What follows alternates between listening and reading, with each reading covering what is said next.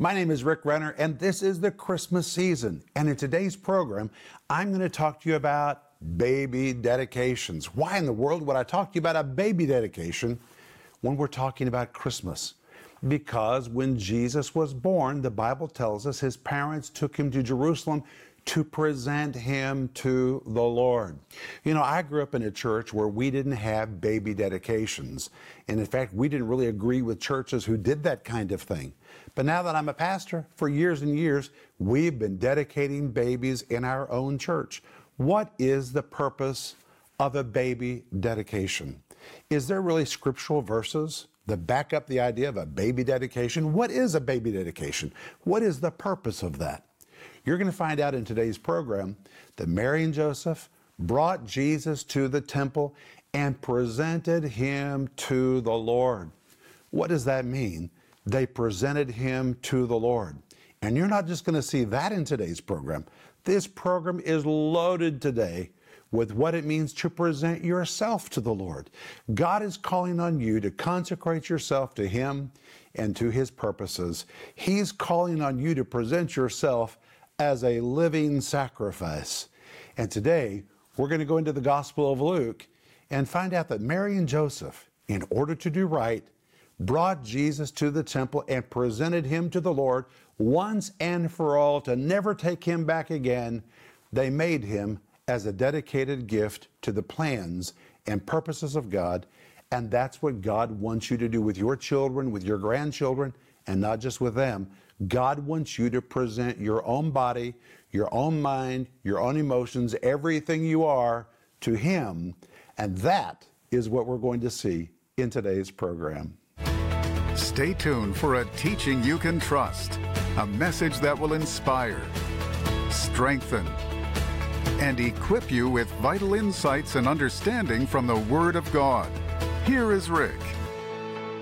I'm so glad that today you're with me again and you've allowed me to come right into your space as we're going to continue looking at Christmas, the rest of the story. We're having such a good time as we're studying the Christmas story, and I want to welcome Mr. Joel Renner to the program again today. Thank you so much. Joel, I just love having you on the program with me. It's been a blast. It is a blast. We are really digging deep, aren't we? We are. I'm really enjoying this. You know what we're going to see today? No. We're going to study about baby dedications. Because before Mary and Joseph left Bethlehem, they dedicated Jesus to the Lord. And we're going to see what the Bible says about baby dedications. This is really going to be a good program. Don't miss it. If you've got a grandchild, or if you have a child that's never been dedicated to the Lord, you're going to find out something today about baby dedications. You say, what does this have to do with the Christmas story? Well, just hang on. You're about to find out. But if you need prayer, we're here for you. Please call us. Our team is waiting for your call, or send us an email. We would love to pray with you. And we're offering you my series called Christmas, the Rest of the Story. How I love this series. It's 15 parts, comes in multiple formats with a study guide of over 100 pages. This is just powerful material. Wow. Joel, people can use this study guide to share this story with their families. Of course. With their grandchildren. They can just sit down together and say, hey, let's go through this together and see what we can learn about the birth of Jesus. But we're also offering you my books called Sparkling Gems from the Greek, number 1 and number 2. And what a great season of the year for you to order one of these books, because you can give one of these to somebody for the holiday season and they can start their new year with a daily devotional. If they already have number 1, then get number 2. If they don't have either, it really doesn't matter which one they start with. They're both great places to begin. I wrote number 2 because many people already had number 1. But in both of these, there are 1,000 Greek word studies in this one and in this one. You don't read the whole book at once. Don't be afraid of this. You just read a little bit every day. And I, with the help of the Holy Spirit, open up the Greek New Testament to you and cause treasures in the New Testament to come alive to you. And that's why they're called Sparkling Gems from the Greek. Just go online or call us right now. You can order your copy. And for those who become partners with our ministry, people often say, well, what is a partner? Is a partner somebody who prays? A lot of people pray. But when I talk about partners, I'm talking about people who've stepped up to the plate, who've said, this teaching has impacted my life. And I'm so thankful. I feel like I need to help it go to somebody else. And I want to be a financial partner. These are people who regularly send contributions to our ministry. Some do it by going online and clicking the auto-recurring button which we have on our website. So they just automatically give every month. Some people send a check, some people call and give a donation, but these are financial partners. And today, if you're not a partner, I ask you to pray about joining me and Denise as we reach around the world with teaching that people can trust. If it's been a blessing to you, help us take this living water to other people. And for those who become partners, we always send them Life in the Combat Zone, How to Survive, Thrive, and Overcome in the Midst of Difficult Situations. The reason we give this is because this book is dedicated to partners. We also send them the Gift of Forgiveness. It's small, but it is powerful. It's a book written by Denise about how you can offer forgiveness to others and walk free from the prison of resentment and unforgiveness. It's really powerful. But today I have my Bible. Joel, do you have your Bible? I have it right here. We're going to dive in today, and we're going to see the next step in the story, Christmas, the rest of the story. Wonderful. And let's go back to Luke. Luke wrote a lot about the Christmas story, and he tells us about everything that happened to the Holy Family the whole time that they were in Bethlehem. And when we come to Luke chapter 2, verse 21, he continues the story. And he says, "And when 8 days were accomplished for the circumcising of the child, his name was called Jesus." By the way, the word Jesus means deliverer, Savior. They named him according to what the angel had said. Jesus was born to be a Savior. He was born to be the deliverer, not just a deliverer. He is the deliverer which came to set us free from Satan's domain. And every time you call him Jesus, you're calling him your deliverer. That's who he is. Anyway, his name was called Jesus, which was so named of the angel before he was conceived in the womb. Verse 22. "And when the days of Mary's purification according to the law of Moses were accomplished, they brought him to Jerusalem to present him unto the Lord." Now let's stop right there. How long was this period, the days of her purification according to the law of Moses? 40 days. From the time that a woman gave birth, her period of purification, which is prescribed in the law of Moses, was 40 days. So everything else we're going to read in this chapter occurred within 40 days or right to the very end of 40 days. And the Bible says they brought him, that is Jesus, to Jerusalem to present him to the Lord. Notice that word present. To present him to the Lord. Look at verse 23. "For as it is written in the law of the Lord, every male that openeth the womb shall be called holy unto the Lord." Verse 24. "And to offer a sacrifice according to that which is said in the law of the Lord, a pair of turtle doves or 2 young pigeons." Now some people say, well, there's the proof that Mary and Joseph were poor because this is the sacrifice which was normally given by poor people. Well, just hold on. We'll come back to that in just a moment. But let's begin today with verse 22. And in verse 22, the Bible says, "And when the days of her purification according to the law of Moses were accomplished, they brought him, Jesus, to Jerusalem to present him to the Lord." Or this is a baby dedication. Now, I grew up in a denomination where we did not dedicate babies. And I remember thinking that churches that dedicated babies, that seemed very strange and weird. But today in our own church in Moscow, we have baby dedications. Do you know what a baby dedication is? It's dedicating the child to the Lord. But in reality, it is a parent dedication. Because that parent is standing in the presence of God, committing they're going to raise this child according to the Word of God. They're going to raise this child in church. They're going to raise this child to obey the Lord. It's not just a baby dedication, it is a parent dedication. And in our church, when we have baby dedications, I always say we're giving these babies to the Lord, but parents, this really is a parent dedication. And that's what this was. And it is wonderful. I remember when my sons were born, each one of them we brought to the church and we dedicated them to the Lord. And it was really me and Oля, my wife, we were saying to the Lord that we're going to do our best to raise these children based on the Bible. And it is truly a good event. It's a wonderful thing to do. But what does it mean when the Bible says to present him to the Lord? The word present is the Greek word paristemi. It's a compound of 2 words. The word para means alongside. The word istemi means to place or to stand. If you put the 2 words, it really means to place beside. to place beside the Lord, but it really means this. Listen to this. To place at one's disposal. So when it says to present him to the Lord, to give him to the Lord for the Lord's disposal, it means to surrender. They were surrendering Jesus to the Lord. It means to offer a sacrifice to God. They were offering Jesus as a sacrifice, to present as a special offering to God. This was their offering to God, to dedicate once and for all. That is very important, which means this was a final decision. This is a dedication we're making once and for all. They were presenting Jesus to the Lord. There was no backing out. This was a real sacrifice. And what I want to point out is this word present, the Greek word paristemi, is exactly the same word which the Apostle Paul uses in Romans chapter 12 and verse 1. So let's go there. And in Romans chapter 12 and verse 1, Paul says, listen to this familiar verse. I beseech you, therefore, brethren, by the mercies of God, that you do what?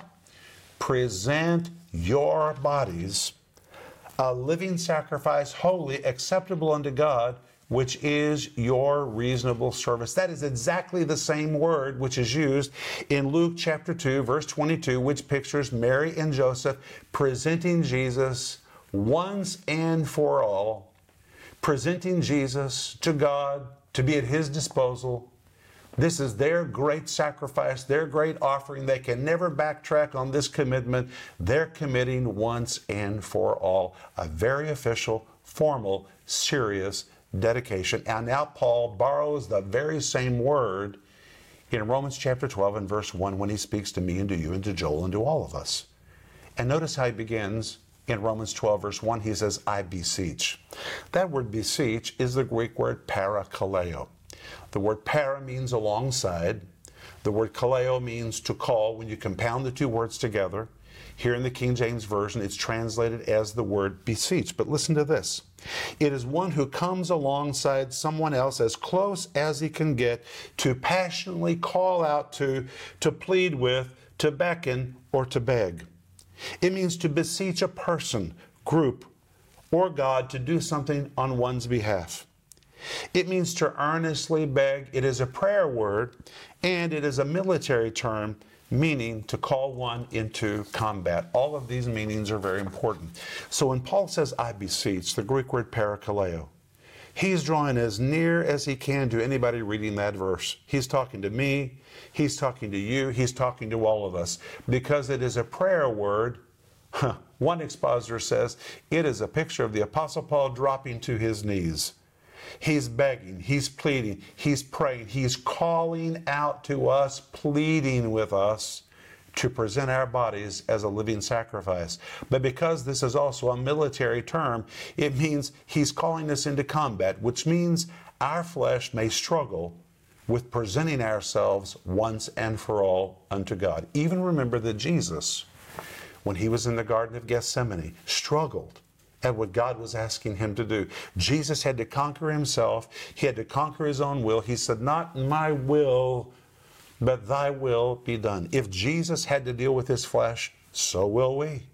But we have to present ourselves as a living sacrifice. And when Paul says present, it is the same word which we find in Luke 2:22 to describe Mary and Joseph presenting Jesus to the Lord. And it means to place at God's disposal, to surrender, to offer a sacrifice to God, to present as a special offering to God, to dedicate once and for all. Joel, that is so important. Wow. To dedicate once and for all, and it is the same word used in Luke 2, verse 22. So when Paul tells us to present ourselves as a living sacrifice, he's telling us to officially dedicate ourselves once and for all and forever, to dedicate ourselves to the plans and purposes of God. It is a full dedication, never to be taken back. Wow, that is amazing to me. It is amazing. And even Jesus had to do this. He said, take this cup away from me. And God said no. And he had to take that cup. But in this verse, Romans 12:1, it says we are to present officially once and for all, never taking it back again, our bodies. And the word bodies in this case would involve our body, our soul, our emotions. And so I need to ask you a question. Is your body the Lord's, or is your body yours? Have you ever, at one moment in your life, officially presented your body to the Lord and said, God, I'm giving you my body. I'm giving you my physical condition. I'm surrendering it to you. My body is at your disposal. It's no longer mine. It's yours. I'll never take it back again. This is once and for all. We are called to do that in Romans chapter 12 and verse 1. And I just want to tell you, it's easy to know if you've ever done it. All you have to do is stand in front of the mirror and look at yourself. What kind of shape are you in? Do you look like you've given your body to the Lord? Are you eating to the glory of God? You say, now, Rick, you're stepping on my toes. No, it's not me. It's the Bible. 1 Corinthians chapter 10, verse 31 says, whether therefore you eat or drink or whatsoever you do, do all to the glory of God. To the glory of God. Can you say that you're eating to the glory of God when you're eating wrong? Hey, I understand I have to work on this one all the time. Or how about your mind? Have you ever officially dedicated your mind to the Lord? Is your mind the Lord's, or does your mind belong to you? According to Deuteronomy 6, verse 5, the Bible says, thou shalt love the Lord thy God with all thine heart, with all thy mind, and with all thy might. People say, I remember when I gave my heart to Jesus. That's good. Glad you gave him your heart. Did you ever give him your brain? Did you ever give him your will? Did you ever give him your mind?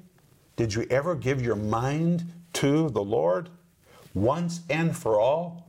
A total surrender of your mind, never to take it back again? If you've never surrendered your mind to the Lord, then really you're not under the full lordship of Jesus, because the mind is the central control center of your life. Whoever controls your mind ultimately controls everything about you. Whoever controls your mind controls your self-image, controls what you believe. Your mind is your central control center. And if you've never surrendered your mind to Jesus Christ, then you're not really living under his full lordship. So I want to ask you again, have you ever presented your mind to the Lord once and for all to never take it back again? How about your emotions? Are your emotions the Lord's, or have you retained your emotions in your own control? You know, emotions are an amazing thing. When emotions are under the control of the Holy Spirit, emotions become a mighty instrument in the hands of the Holy Spirit. But when we retain the right to control our emotions and do our emotions what we want to do, our emotions can become a hideous weapon. They can be ugly. They can be manipulative. Our emotions can be destructive. We are called in Romans 12 and verse 1 to even present once and for all, never taking them back again, our emotions. So I have to ask you, who controls your emotions? Does the Lord control your emotions, or do you control your emotions? Have you ever dedicated your emotions to God, or do you hold on to your emotions and claim that you have the right to do with them as you wish? But we're called, according to Romans chapter 12 and verse 1, once and for all, a final decision to present officially and never take them back again, our emotions.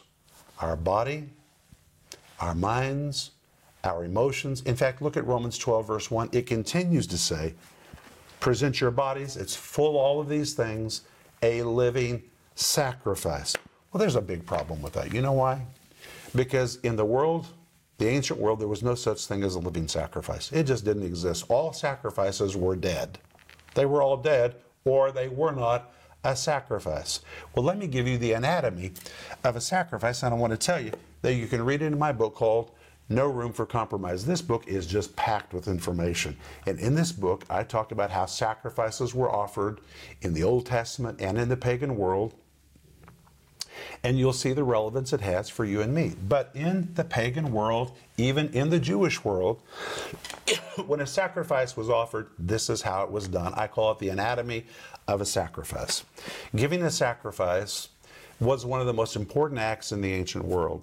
It was festive, it was public, it was very celebrated. The animals were painted, their horns were painted, everything was decorated. It was a big deal when you offered a sacrifice. And the process was, the animal's head was laid on the altar and you cut the animal's throat. You killed the animal. Number 2, all the blood poured out of the animal and you collected the blood in bowls and cups and poured it out on the altar.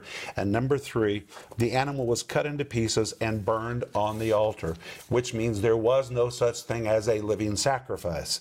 Death and blood were required for sacrifice, or it was not a sacrifice. If you walked off with a living animal, then all you did was make a spectacle. There was no sacrifice. It wasn't real unless something died. That's very important. But in Romans 12, verse 1, God calls on us to present ourselves as living sacrifices. Sacrifices. What does it mean?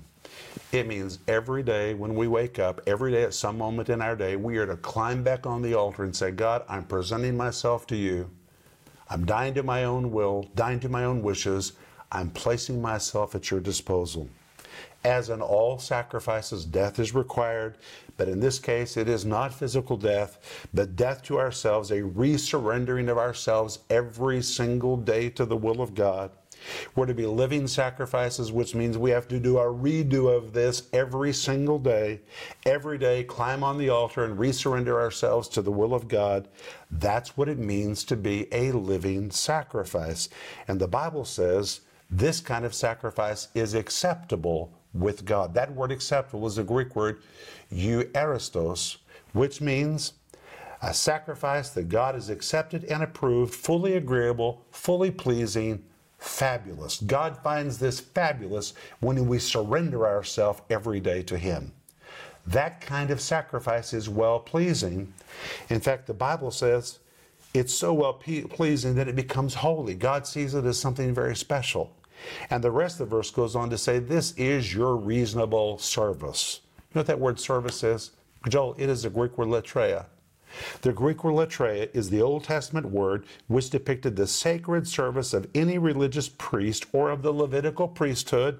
It depicted a lifelong, full-time priestly occupation, which means if you're serious about serving God and offering yourself as a living sacrifice, this will be your full-time occupation for the rest of your life. For the rest of your life, you're going to be offering yourself to God. And the Bible calls it your reasonable service. The word reasonable means it's logical. It's logical that you would do this after all that Christ has done for you. But hey, let's jump back to Luke chapter 2, verse 24. It says that they offered a sacrifice according to that which said in the law of the Lord, a pair of turtle doves or 2 pigeons. Well, normally this was the sacrifice offered by poor people. But there's something people miss. It was also a sacrifice offered by travelers. Travelers. Well, they were travelers. They were from Nazareth. If you lived in Jerusalem, you could bring a better sacrifice, but they were travelers. And so when you came to the temple to offer a sacrifice, you could stop at a kiosk and buy some small animals to take into the temple to offer to the Lord, and that's what they did. We already saw in earlier programs, Joseph was not poor. He probably was very well-to-do. God gave a man that was successful the assignment of being the foster father of his son, of course. But wait, look at Luke 2:51. It tells us the wrap-up of the story of what they did while they were in Bethlehem. And when they performed all things according to the law of the Lord, or when they completed the 40-day period, they returned into Galilee to their own city, Nazareth. But there is a problem. There is a problem in this story. Where are the wise men? Where is Herod? Where is the killing of the babies? Where's the gold, the frankincense, and myrrh? Where is the angel that led the wise men? None of it's here. You know why it's here? Not here? Because none of that happened in Bethlehem. All of those events took place in Nazareth, which I know destroys a lot of traditional teaching. The wise men did not come to Bethlehem. They came to Nazareth 2 years later. And I'm going to show you this in the scriptures. But we're out of time. We'll be back in just a moment, and we're going to pray for you. Everyone thinks they know the Christmas story. But what you don't know are the fascinating details that only God could have orchestrated. In Rick Renner's 15-part series, Christmas, the Rest of the Story, Rick uncovers the shocking and surprising events that occurred at the time of Jesus' birth. In this series, you'll discover the amazing details that are often overlooked. Topics like exactly who Joseph was and why it mattered. What was the star that guided the wise men? And the significance of the gifts the wise men brought to the Christ child. Available in digital or physical formats starting at just $24. You'll have a deeper understanding of the meaning and importance of Christmas, the rest of the story. When you call or go online today, you can also get sparkling gems from the Greek volumes 1 and 2. So many Christians live their entire lives skimming the surface of the Word of God. Most never discover the profound truth treasures that lie deep within the text. In Sparkling Gems from the Greek, Rick unlocks the brilliant treasures within God's Word and shows you how to live an intimate, uncompromising life with God. In an easy-to-read devotional format, each volume of Sparkling Gems explores more than 1,000 in-depth Greek word studies, revealing the profound wisdom and counsel from the Bible. Get one or both of these valuable resources today.